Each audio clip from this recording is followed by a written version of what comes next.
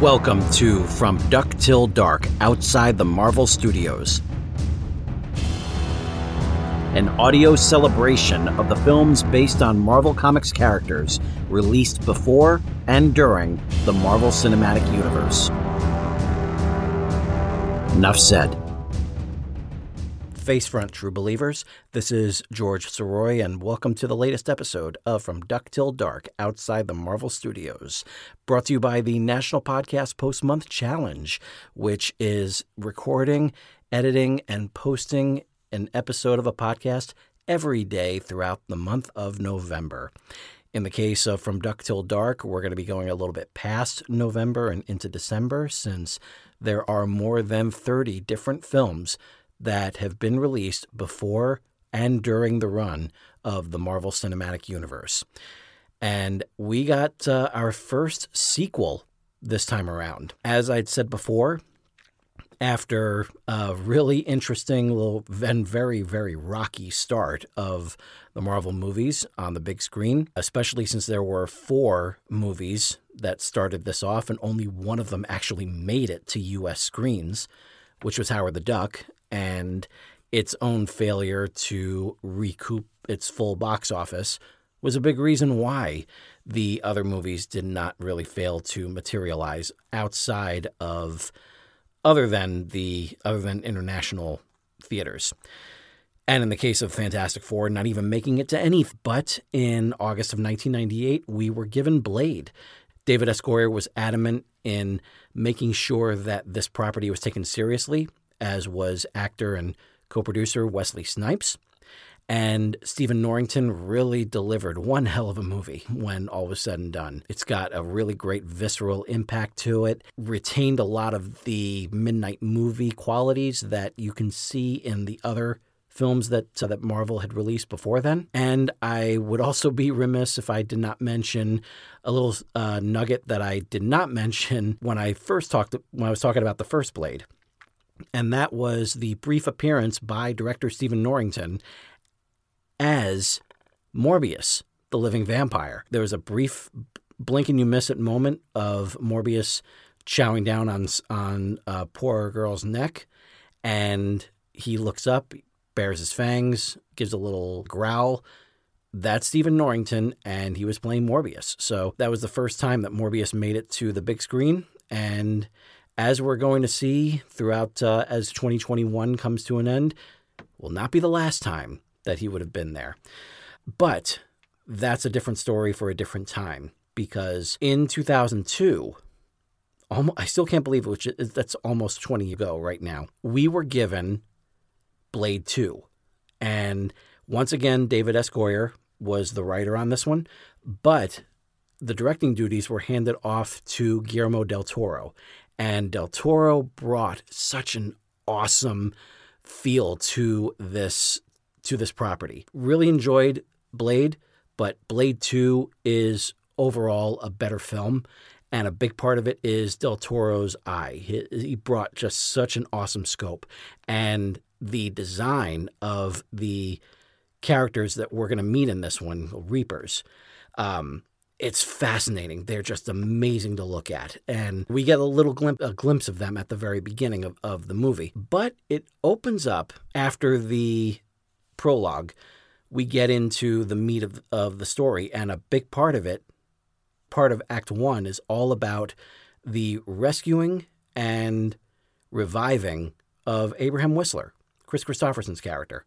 Now, I loved him in the first one, but I feel like with the second one, they missed an opportunity here, because what we should have gotten was Blade on his own or working with a character like Scud, Norman Reedus' character, who was someone who had some of his own expertise to bring to the table, but at the same time, he was in the shadow of Abraham Whistler.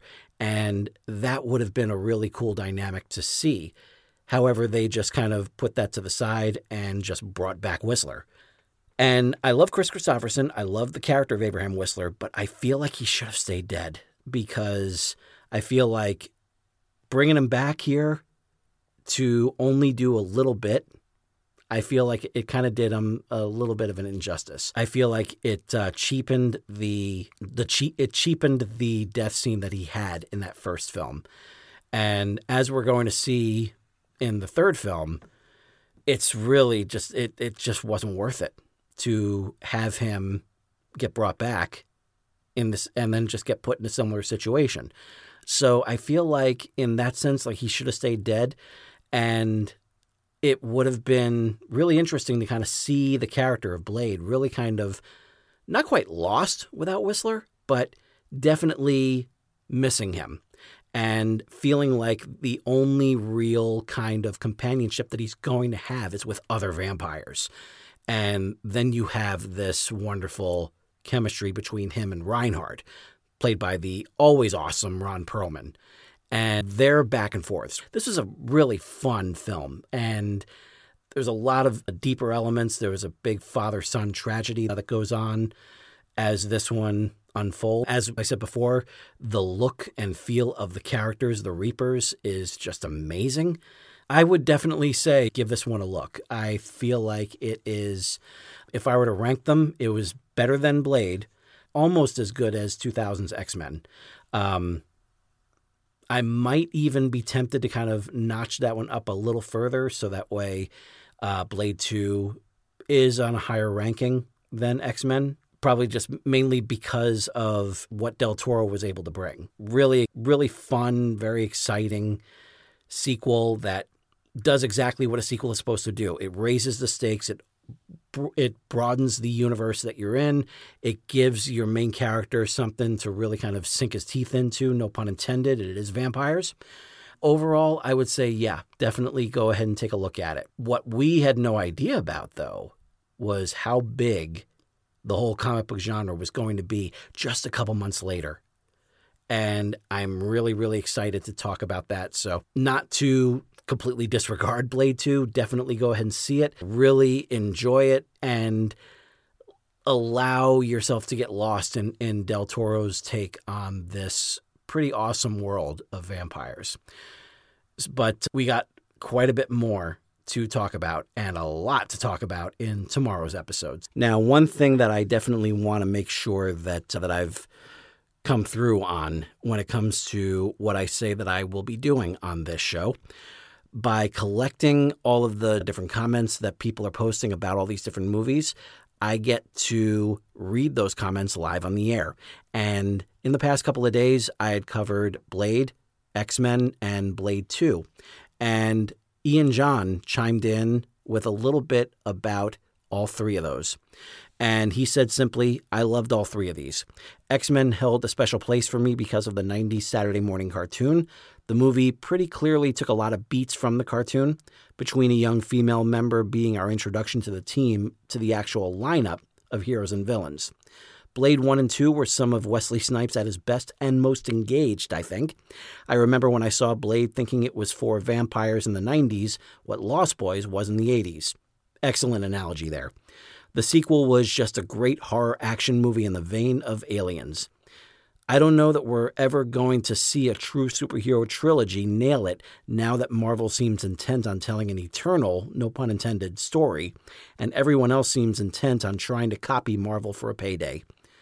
Yeah, I couldn't agree more about that, and I'll be happy to delve a little bit further into that when we get to the season finale way down the road. But thank you so much, Ian, for posting that, and if you have any thoughts about the movies that we've covered, the movies that we will be covering, please feel free to go to the Facebook page for the show, facebook.com/FromDuckTillDark. Looking forward to your feedback, and really looking forward to tomorrow, where we get to talk about the long-awaited debut of Spider-Man.